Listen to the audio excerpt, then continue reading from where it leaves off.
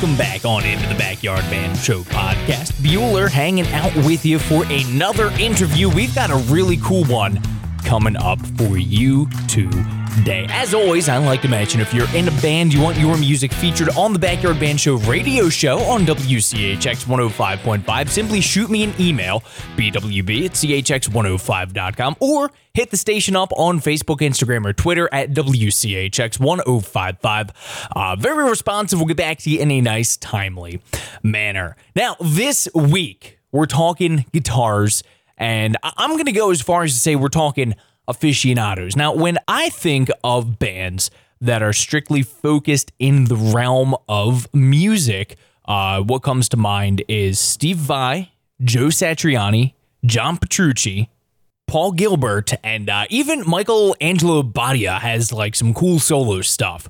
I'd like to add to that list from Northeastern PA, that's right, NEPA, Charles Russello. Extremely talented guitarist. He has overcome a lot in the past couple of years to get where he is today as a musician, and he's put together a fantastic group called the Russello Project. So we're going to talk with him. We're going to find out what it's like being in a band where the focus is on the music and in the solos and the instrumentation, not so much the lyrics. That's right, these guys do not have any words with their songs, and you feel what they feel through the music. So let's bring Charles Russello of the Russello Project onto the Backyard Band Show podcast.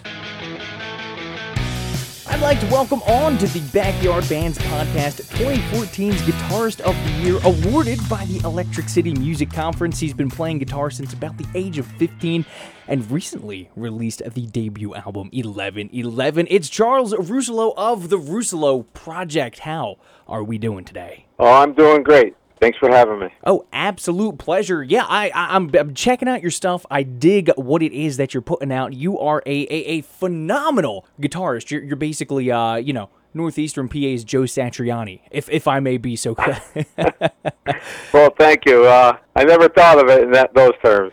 So, as a non-vocal, music-oriented act, what is that whole songwriting process like? I've always been so curious kind of how that all comes together. Yeah, well, what I'm trying to do here with this group is focus on trying to make a connection with an audience, without having them listen to lyrics and me explain the story that way. And if I can somehow connect emotionally with them through the music, then I know I've done my job. I mean, I love playing guitar, and regardless of that, it's the compositions I'm really trying to focus in on now. Mm-hmm. And, the other two guys in the group, Mike Bosey and Bob Kirby, they do a great job because they understand what I'm trying to do, so we really mesh together well. That's great, and you can kind of see you guys, working together when you watch the videos that you do have up on your website. You guys really do kind of have that cohesiveness about you, which is great. But, a lot of what can connect an audience to a live performance is, of course, the frontman interaction. So in your live shows, what do you do, Charlie, to try and command that audience? So I think one of the important things for me is that I try to tell a little bit of a story around each song, mm-hmm. why that song exists, and what it means to me. And it seems to really work well because then I'm narrowing the audience's imagination down to a specific topic. Mm-hmm. So, for example, one of my favorite tunes is a tune I wrote for my father after he had passed, and it's called "Fly Away." And when I talk about that song, and, he had cancer, and then, side note, I ended up having cancer, and I didn't die, though, although I was supposed to. Amazingly, I was able to get through that scare. Mm-hmm. And so that really connects with an audience because, pretty much everybody knows someone who had cancer or was very sick. And, and of course, it's not just about that. It's about, the loss of a loved one, so everybody can connect with that. So I do tell stories, and then I think that helps them understand where I'm coming from, and in turn, they really feel the music the way I was hoping that they would. And I'm curious during your shows because, of course, when you put it like that, when you do put that story out there, when you give them, hey, this is how you should, in theory, be connecting to this, what kind of response do you typically see from an audience? Is it more relaxed, just kind of focused in on you listening? Do you sometimes get people dancing? How does that, how do people react? Yeah, so our audiences overwhelmingly are audiences who just focus in on our music and playing. They tend to close their eyes. They tend to just really focus on the listening. And we do have a few up-tempo songs. We've never gotten an audience to go dance, but we get them to bob their heads, that's for sure. And so it's kind of a mix. We one of the goals of this project was to have music that is high energy, but at the same time, and possibly in the same song, you can hear a needle drop in the room because it gets so soft, So there's a wide dynamic range. I wanted to get away from the typical, modern music is pretty much one volume all the way, Oh, yeah, 11. And, right, and I just wanted to get away from that and go back to more of a dynamic and very emotional thing. And that's why I decided to do this. This project has been on my plate since I started playing guitar. I've recorded many... I've been in many bands and recorded many albums in the past, mostly heavy metal and hard rock. But, this has been on my plate. In fact, all the songs on that album are old by today's standard. Like, several of them are 10 years old, and a few of them are 20 years old, or if not more, So, yeah, it's pretty amazing. Yeah, that is really cool to kind of get that, to get to see that all come together. And it must feel really good to finally get it, to see it come to fruition. And I'm curious, as a guitarist, who were some of your earliest influences when you decided to go and pick up an axe?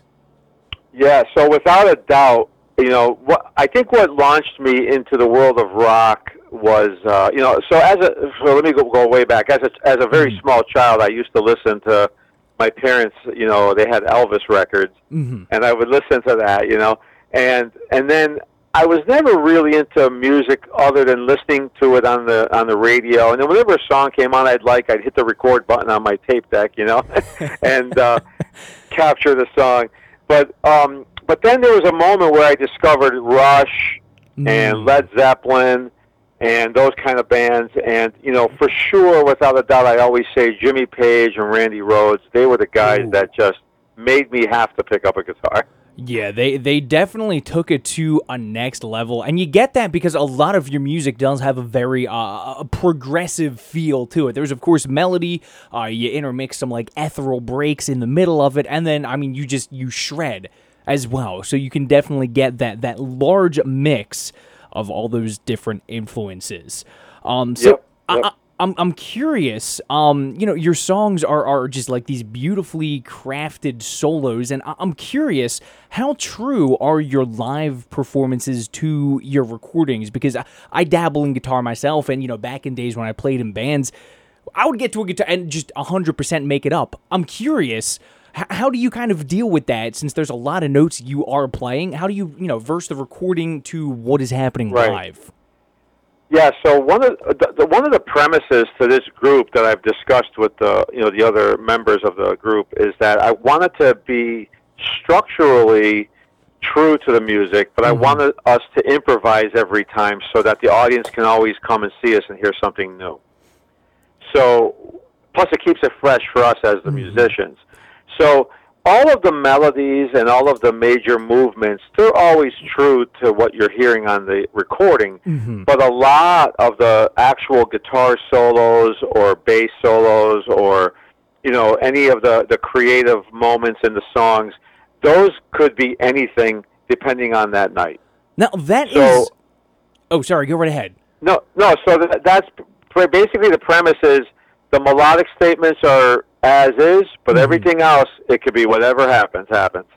That's kind of a really fun take to have on it, because you can have an audience that is the exact same audience on a Friday and Saturday, and they're potentially getting two completely separate shows. Yes, there's definitely a large improvisational component to our playing. And me personally, just on a personal level, kind of what you just said, I really enjoy improvising and just making things up on the fly. Yeah. So, And in fact, those solos you're hearing on that album were improv solos. So I did a few takes, and then we just kept one.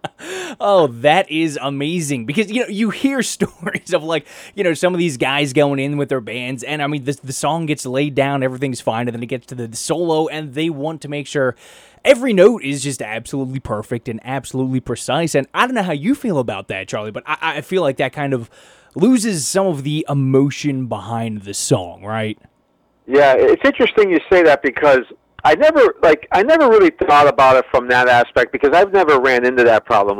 No one's ever asked me to play on a recording precision notes, in a certain way. But what I have run into is the groove and the rhythmic component, where today everybody's playing, if the snare drum doesn't hit exactly on the beat, they're moving it in editing. Yes. And they're putting it right on the beat. I'm not into that. I'm into Led Zeppelin kind of stuff. You play it and you feel it. The song might speed up, it might slow down. That's okay. We don't have to be a machine in there.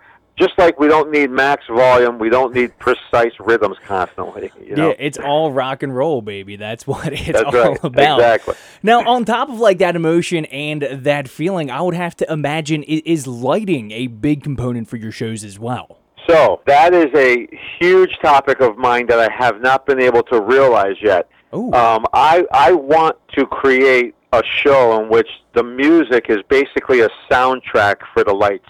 God. I want a big theatrical, one of my dream shows would be in a planetarium where I'm playing and you can see the universe. Oh, that would be cool. That would be a dream show of mine. So, although we've had some cool light shows, I've never fully realized that concept yet.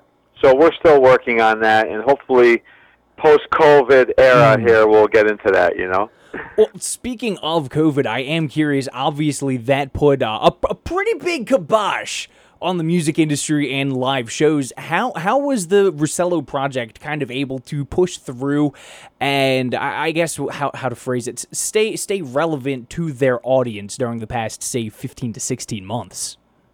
Yeah, so right at the time COVID hit, we were going to release the album, and we didn't because COVID hit. So then we just waited till recent time to deliver it. But through our internet connection with people, Facebook, our website, and so on, we kept in touch. We would just let them know what's going on. We would put little snippets of us rehearsing now and then. And so, we just let everybody know that, we didn't go away. We're just waiting for all this to pass, and we'll be back. And so now we're stepping out. On the 25th of this month, we're doing a CD release party in Scranton. Oh, cool. So we're going to start stepping out and playing, and hopefully we'll start getting around again and people can come out and see us. Now, do you have, outside of that 25th date, do you have shows kind of in the bucket per se, or are we still kind of waiting to hear on that end? Yeah, we're waiting to hear. We have some things in development, but right now the only solid show I have upcoming is the 25th. Now, we just did 2 shows in the past month, and so they're done with, but our only solid show is the 25th at a place called Finnegan's in Scranton. Very cool. We'll have to make sure people get on out to that. Now, Charlie, if you don't mind, I do want to take somewhat of a serious tone. I believe it was the early part of the 2010s that you were given a lymphoma diagnosis. And with most people, that would potentially stop any sort of music career, kind of in their tracks. However, it doesn't seem to have stopped you in any way. If anything, it made you want to work harder. So how have you used that experience to kind of drive your music? So that's exactly correct. What happened in a nutshell was I somehow ended up with stage 4 lymphoma. I have no idea how I got it or how it developed. Most doctors are telling me that it's just a hereditary thing. You just can't help it. It's not your environment. And when that happened, I had been diagnosed and told that I could have potentially only about 6 months to live. And at that moment, my wife was pregnant with our first child. Oh, my word. So everything was doom and gloom. But, in my area, I wasn't getting the kind of treatment I was hoping for. So we went out and we found a place called Fox Chase Cancer Center and also the University of Pennsylvania. And between them, we found excellent treatment, and they got me through it. Now, during that process, the Russello project, I had already just started the Russello project with actually different musicians at the time. Oh. And so I had to put that on hold, and then, a few years went by, and then I ended up reforming that, but it really made me want to get it done this time because I saw how fickle my life could be. It could be gone in an instant, and I didn't want to leave this planet without leaving that little mark of music that I could call all my own. And, because like I said, I've worked in many bands, and I have enjoyed the collaboration, and I love that. But this was all me. This is 100%, my music. Now, the other guys in the group currently, Mike and Bob, we've already written practically the entire second album together. So I can't wait for that to come out. So it's going to be a whole nother step up.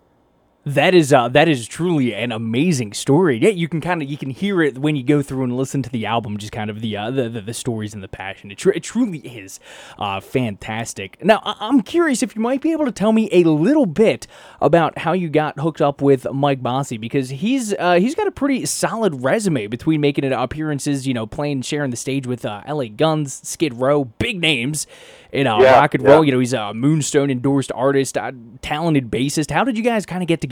Yeah, so Mike Bossy, he was originally out in the Philly area, and that's where he resided. And then he eventually came up this way. He lives up in the the Beach Lake area, and up towards Honesdale here in Pennsylvania. Okay. And anyway, he had an ad. Actually, I had an ad on Craigslist looking for a bassist, and he answered that ad. And would you believe a good thing happened because of Craigslist? Who'd have thought? And I know.